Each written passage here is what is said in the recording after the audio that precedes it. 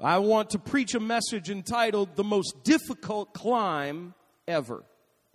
The most difficult climb ever. My wife and I, there's one of our favorite shows to watch on TV. Yes, I do watch TV.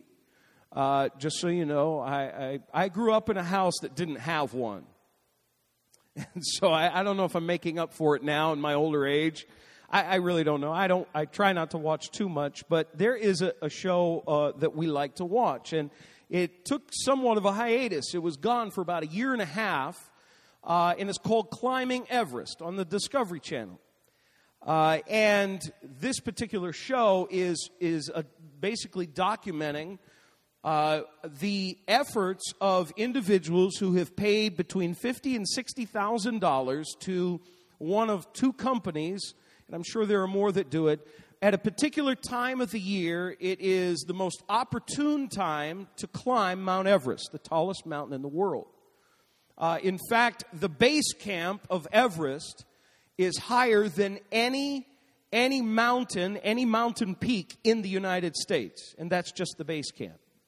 So you can imagine with the climate, and then not only that, the lack of oxygen, I would be no good. I got altitude sickness one time flying into Mexico City, which is higher in elevation than a lot of cities in the world. Just walking through the airport, I thought I was going to die. And these guys their base camp is approximately 17,000 feet above sea level. It's one of our favorite shows, and all of a sudden it came back just this month, and they hit us with about 5 shows in 1 week, and then it's gone, and we were so disappointed because we kind of look forward to it each week. So it hit us that week, and so we watched these shows, Climbing Everest, of these men and women who make it their goal. Some reach it, some don't. But you find that as they are climbing, they come to different levels of that mountain. And as they're climbing those different levels, at certain points they can climb, but you see how they're plodding along because of the lack of oxygen that they have. And the higher you go, the higher you climb. It's about 29,000 feet plus in the air, the peak of Mount Everest. And the higher they go, the more difficult it is just to breathe. And at a certain point, there are those who every year, it seems almost, they say, oh, well, we're going to go to the top without bottled oxygen. Part of the fee that they pay is to pay for that. They say, we're going to go to the top without bottled oxygen.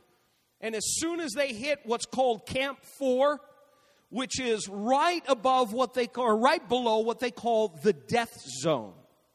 It is where your body literally, you go above that zone, your body literally starts to die. It starts to shut down because of the lack of oxygen.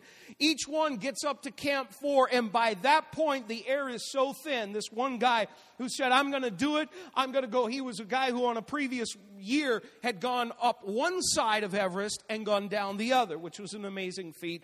But he said, I'm going to go up there with no bottled oxygen. And he gets up there, and he realizes, I can try it, but I might die up on top. It's not worth it to die. And so he puts the oxygen in and he gets up. He was the first one to go up on this particular season. But you watch how they're plodding along. And the effort is so slow. It's so difficult. It's so hard even just to put one step in front of the other. I want to share with you, though, that might be a difficult climb. Something that we look at and we say, man, that's crazy. I wouldn't do it. I'm afraid of heights. They come up one side of the ledge, and literally they're on a ledge just about a few inches, and the drop from that ledge is over a mile down. And they have these little ropes that are supposed to be, latched into the ice on the mountain. It just does not seem to me like an inviting thing to do. But many of them get up there, and they triumph as they reach the summit. But I want to talk to you today about the most difficult climb ever. It's more difficult than Everest. It's more difficult than anything that you will ever face. More difficult than trying to climb the highest peak in the world, or at any time in your life, the climbs that you might try to make, not only physically, but also spiritually and emotionally, and some of the things that you try to ascend to and try to go up to, and it is a mountain that God told Abraham to go to. But first we're going to start in Genesis 21, reading 1 through 6. The Bible says, "Now the Lord was gracious to Sarah as he had said, and the Lord did for Sarah what he had promised. Sarah became pregnant and bore a son to Abraham in his old age, at the very time God had promised him. Abraham gave the name Isaac to the son Sarah bore him. When his son Isaac was 8 days old, Abraham circumcised him as God commanded him. Abraham was 100 years old when his son Isaac was born to him. Sarah said, 'God has brought me laughter, and everyone who hears about this will laugh with me.'" Remember, when it was announced that Sarah would give birth, both of them were past childbearing age. She had been barren her whole life, not been able to have any children. And all of a sudden, these strangers show up and say, by this time next year, Sarah is going to have a son. And she overhears it. You remember that the Bible says that Sarah laughed. Now she names him Isaac. Isaac literally means he laughs. She says, "I'm naming him Isaac because God has brought laughter to me, that here in my old age now I am a mother. And I have borne my own son and brought my own son into the world. This is certainly a time of joy, a time of rejoicing." The Bible lets us know also that God had promised to Abraham that Isaac would be the one through whom his seed would multiply. That then his seed would grow. In different points in Abraham's life, God took him outside one night and said, "Do you see the stars in the sky? I'm going to multiply your seed like the stars of the sky." He says, "The dust of the earth," if somebody could count the dust of the earth, that is how great your seed will be. And now here comes this little baby into their lives. This little baby boy named Isaac. And the laughter starts. And there's joy.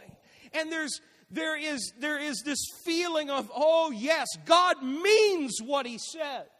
Oh yes, I can trust that what God has promised will be fulfilled, because in fact God has fulfilled his promise. He promised a son. We didn't see it for a long time, and yet now God has delivered on his promise. Thank God he did. But now, go with me to Genesis 22. Genesis 22. And we're going to read all the way down through to verse 19. Genesis 22, 1 through 19. Sometime later, here it is, God tested Abraham. He said to him, "Abraham." "Here I am," he replied. Then God said, "Take your son, your only son, Isaac." Remember, his name means he laughs or laughter. "Whom you love, and go to the region of Moriah." Moriah was a mountain.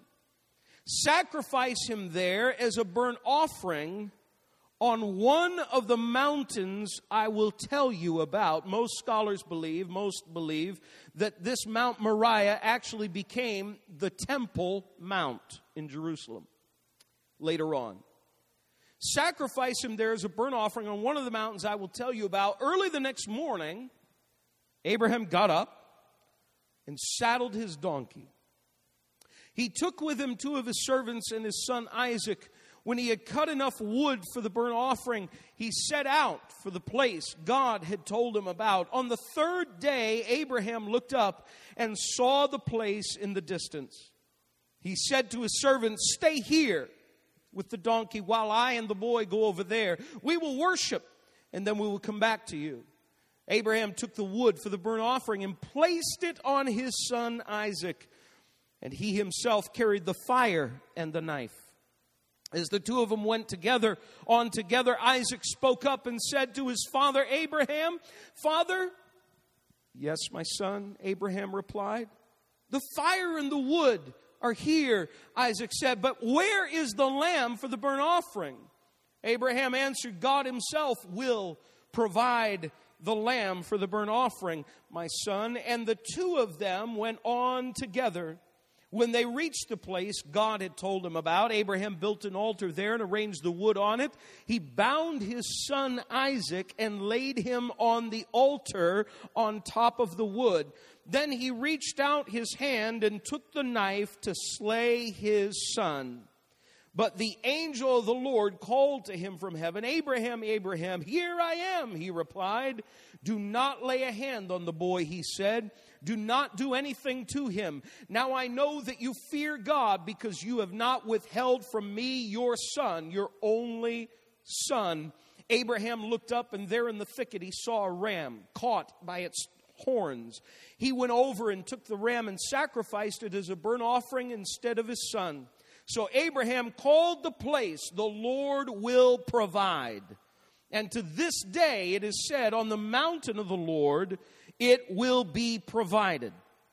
The angel of the Lord called to Abraham from heaven a second time and said, "I swear by myself, declares the Lord, that because you have done this, have not withheld your son, your only son, I will surely bless you and make your descendants as numerous as the stars in the sky and as the sand on the seashore.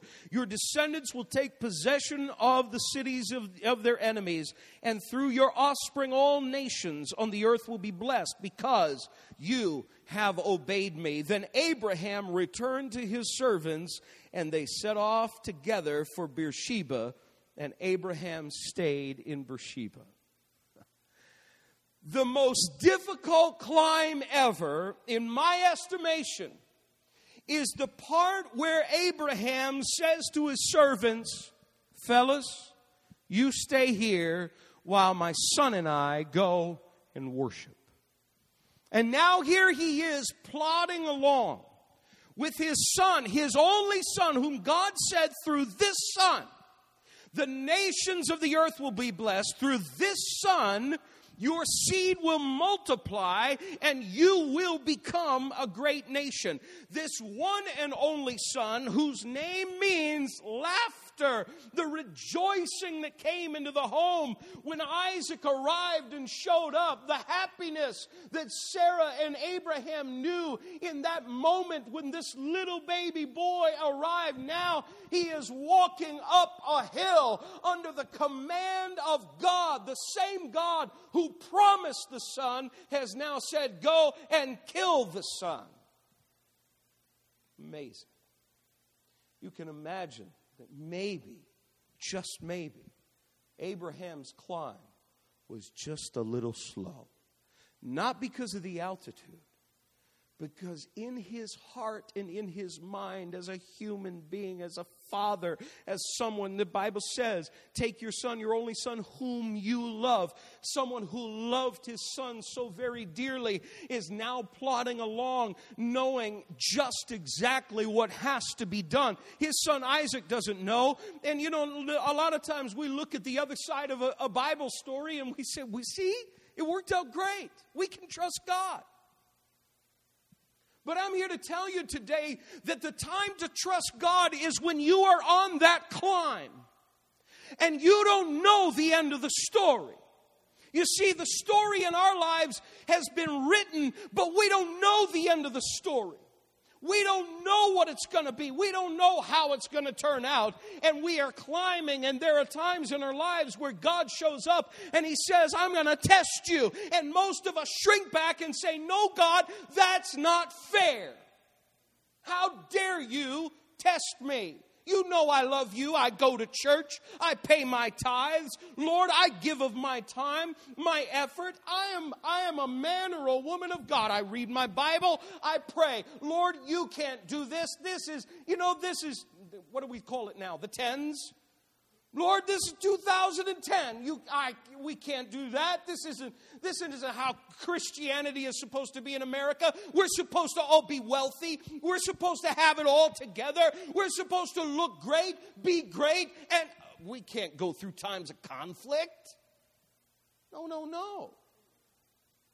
The Bible says right from the get-go, in chapter 22 and verse 1, sometime later, God tested Abraham.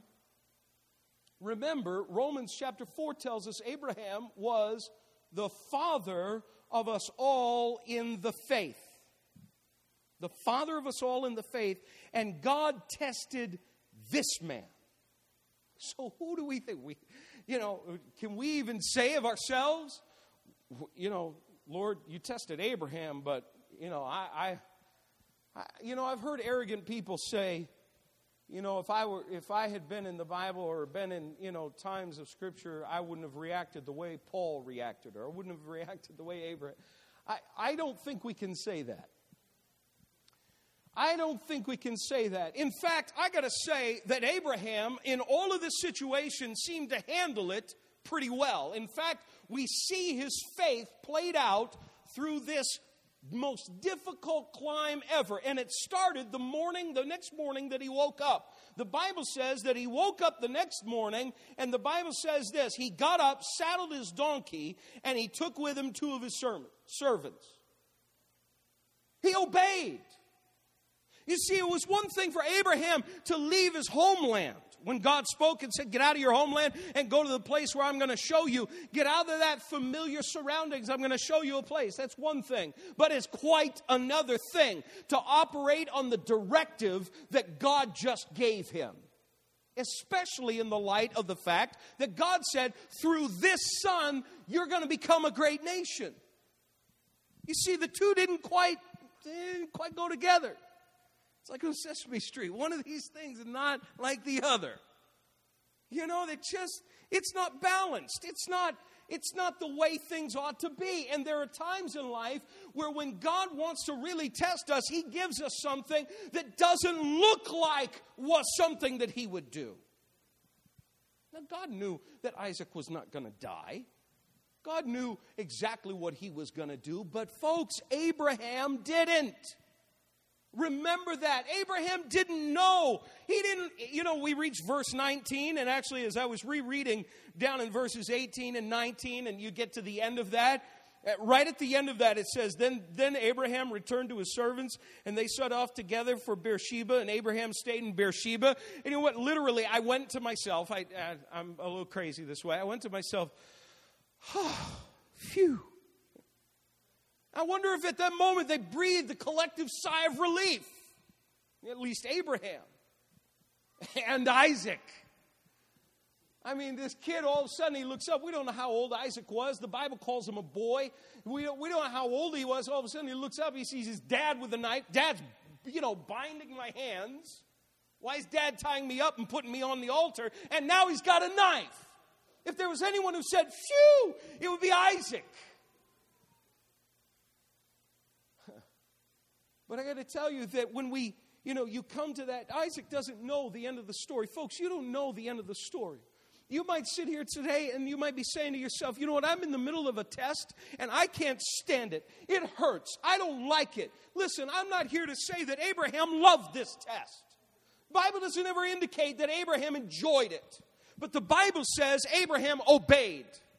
In the middle of it all, Abraham obeyed God. And brothers and sisters, in the midst of your test, in the midst of your pain, you have got to obey God. When you are plodding up that hill and you're not sure if you can take one more step, you don't seem to be able to have the strength to do it, you need to remember this, that Abraham, though he didn't know the end, he still obeyed.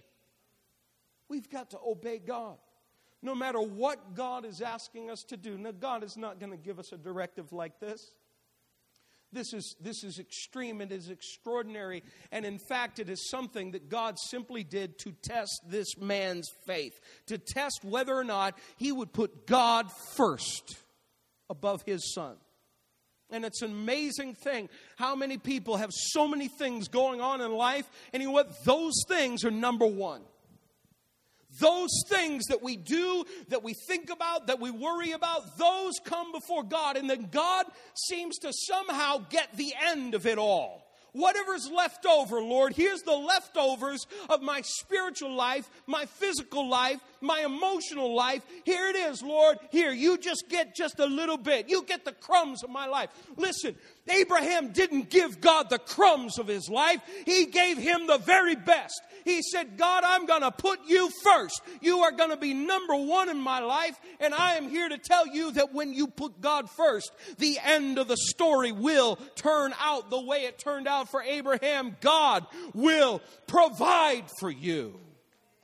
You've got to put him number one. God will provide. He's plodding up that hill. You can imagine at that moment, all of a sudden, now here he is. He's alone with his son. Abraham knows what's coming, at least to the point of the sacrifice. He doesn't know how God's going to intervene. He doesn't know what God has in store, what God has planned. All he knows is what God told him to do, and he is headed up the hill to do it. And he's just kind of slowly plodding along with his son, and all of a sudden, Isaac, he's sharp. Kids don't miss much. Isaac looks out. Yes, I'm certain he's seen sacrifices before. He knows what's supposed to be there. He says, hey, Dad, you know what? Something's not right here. I see the fire. You're holding it. Maybe it was a torch, some means of lighting the sacrifice. He says, I see that. I said, Lord, Dad, I'm carrying the wood. I got that. But we're missing the most important thing of the sacrifice.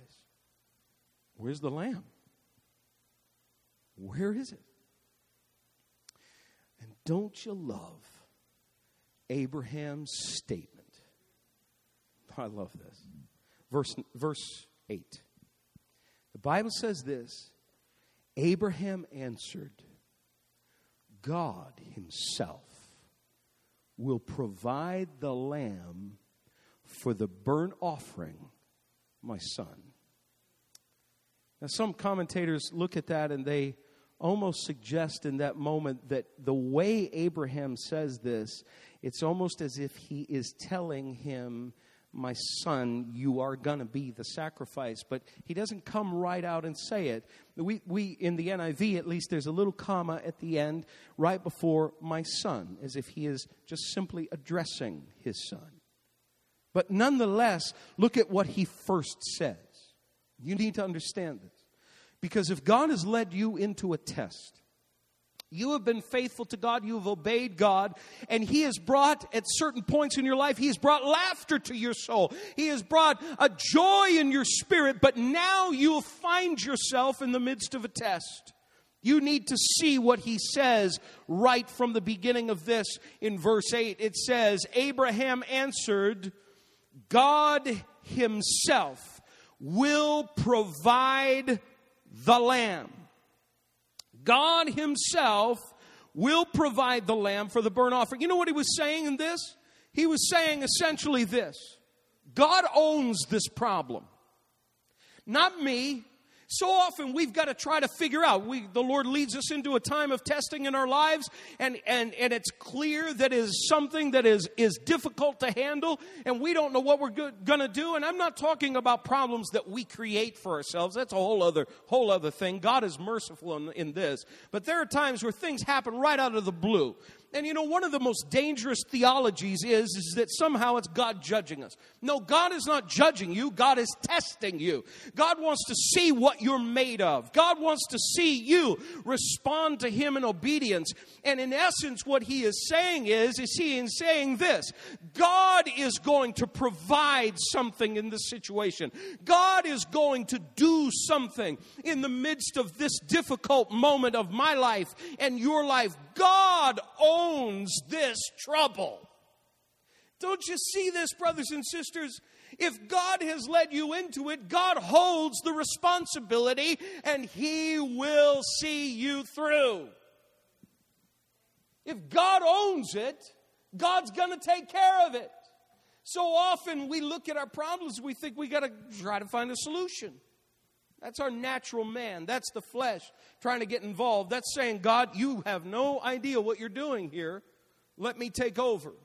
No, God knows exactly what He's doing. He knows what's going on. And the Bible says here, God Himself. This was a great statement of faith on Abraham's part. Now, again, Abraham didn't know the end of the story like we do. Abraham had no clue at that moment that God, in fact, was going to do exactly what he just said. But in faith, this man began to say, listen, God, in the midst of this testing, He owns the problem. God told me to do this. I didn't get myself into this. It's not some crazy oath that I took that this is what I would do. Remember, there's a story in the book of Judges about a man by the name of Jephthah who said, if God does a particular thing, then the first thing that appears at my door, I'll sacrifice to the Lord. And it just so happened to be his daughter. That was a crazy thing. And God didn't remove him from that oath. He didn't get out of it. Seems to be the only time in the Scripture where there was a human sacrifice on the part of somebody who was a man of God. He made a foolish oath. But this man didn't get himself into it. Abraham did not get himself into this situation. And because he didn't, he could say with confidence, God is going to show up. God's going to do something here. I don't know what He's going to do. But God, you know what, son? God's going to provide a lamb. Let's move on down in these verses. Verse 9. When they reached the place God had told them about, Abraham built an altar there and arranged the wood on it. He bound his son Isaac and laid him on top of the wood. Then he reached out his hand and took the knife to slay his son. Now, we don't really know at what point the knife was in his hand or at what stage of this situation, but we know he had it in his hand.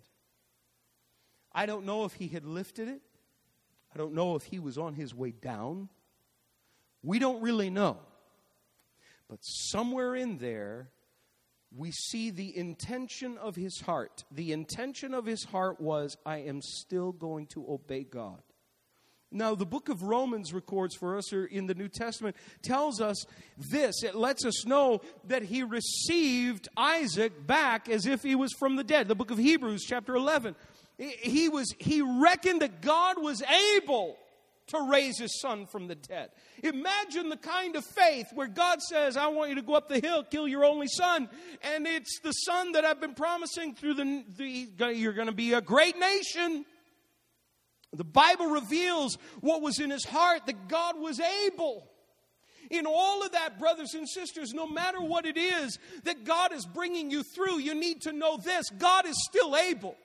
God is able to take that situation that you're in today, and He is able to turn it around so that He gets the glory. You might think it's just some sort of chance, some sort of thing, has no connection with the plan of God in your life. I want you to know that it's all connected, because we know that all things work together for the good to those who love God and are called according to His purpose. Don't sit there and say that somehow God has nothing to do with it. God wants to know what you're made of. Will you obey Him, or will you try to preserve yourself and handle the thing on your own?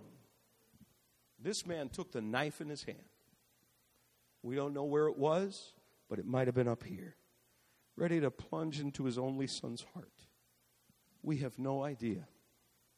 But in that moment, God showed up. In that moment, God provided an alternate solution. You see, because God owns the situation, because God owns the problem, God knows exactly how to come and to minister to your situation. He knows exactly what solution is in front of you.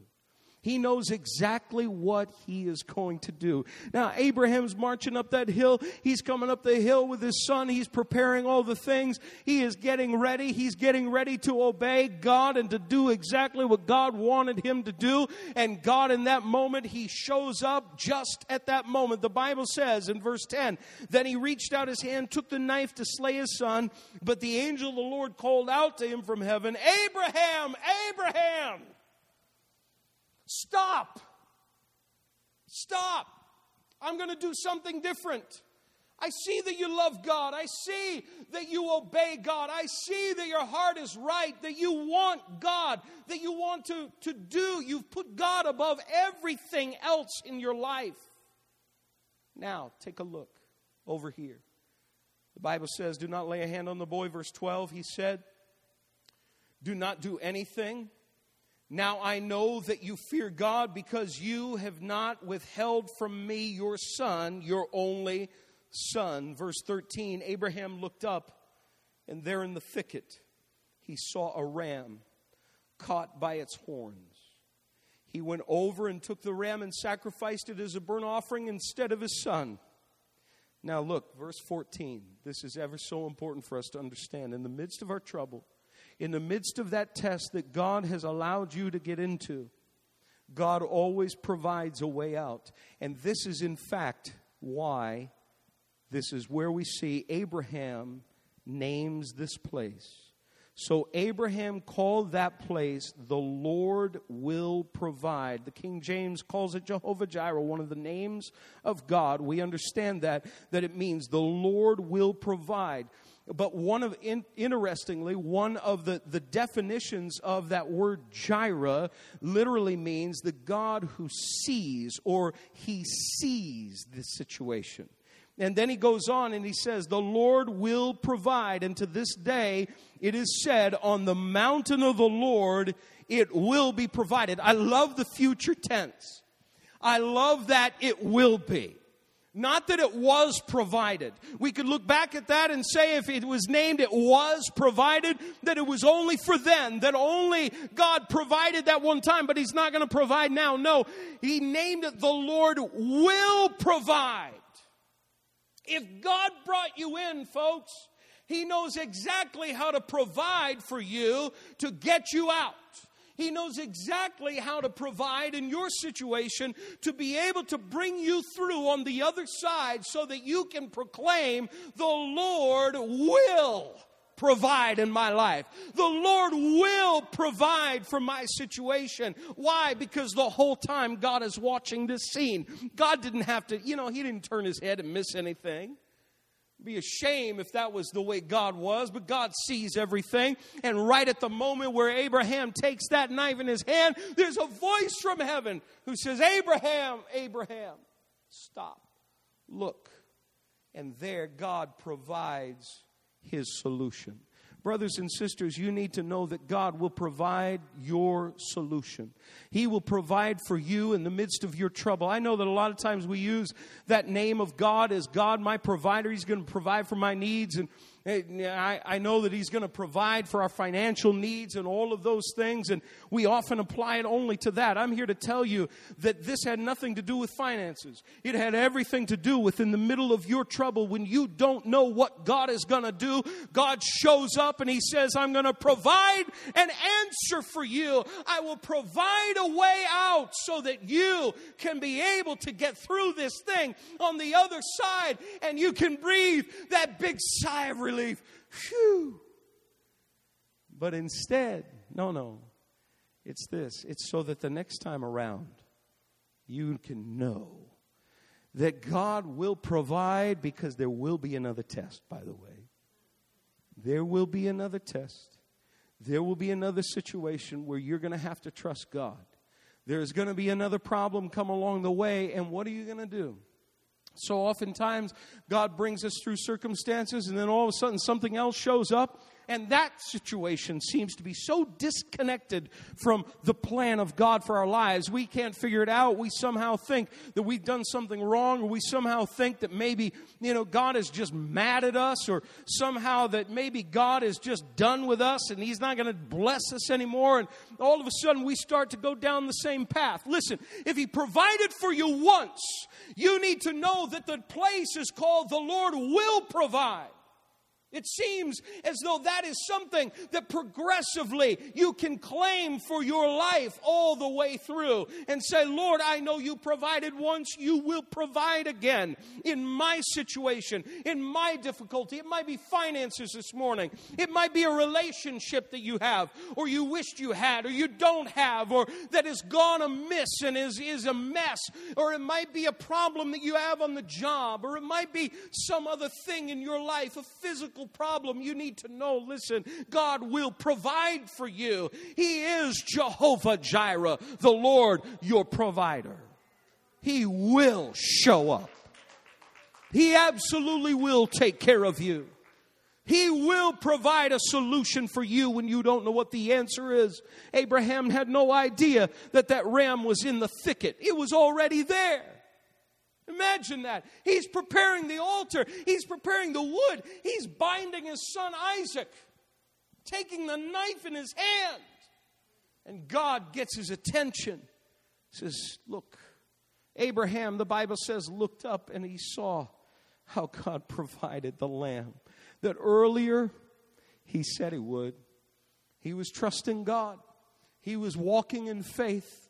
He was believing. Listen, some people say, well, the faith walk, you gotta see a little bit first. No, you don't have to see anything. In fact, the whole point of faith is you don't see anything, but you see it by faith. It's not something that you lay hold of first by what you see. Jesus taught that lesson to Thomas. Thomas said, unless I touch the scars in his hands and his side, I'm not going to believe. And Jesus was merciful to Thomas. He showed up. He said, go ahead, Thomas. Take a look. See. Touch my hands. Touch my side. See the scar, the wound that I have from when I was nailed to the cross. Go ahead. It's me, Thomas. But remember this, Thomas and all the other disciples. Blessed are you here this morning. But for you need to understand, blessed are those who believe and have not seen. And brothers and sisters, Abraham didn't see the end of it. You don't see the end of your trouble, but you've got to believe God. You've got to trust in God. God brought you in. God will surely bring you out. God is the one who takes care of you in the midst of your trouble. Listen, He hasn't forgotten where you live. He hasn't forgotten your address. He knows the pain. He knows the tears you cry at night. He knows the struggles that you have in your heart. He knows the pain and the frustration that you have dealt with year after year after year. I'm here to tell you today, the Lord will provide. Start climbing the mountain. Obey God. It might be the slowest climb you have ever made, but I'm here to tell you, He will provide for you. Let's stand to our feet right now and let's give God praise. Let's just thank Him right now. Let's believe God. Whatever you're faced with, whatever you're going through right now in faith, let's cry out to the Lord today. Say, God, we're going to believe you. We're going to trust in you to do the impossible. Hallelujah. Come on and magnify the name of the Lord.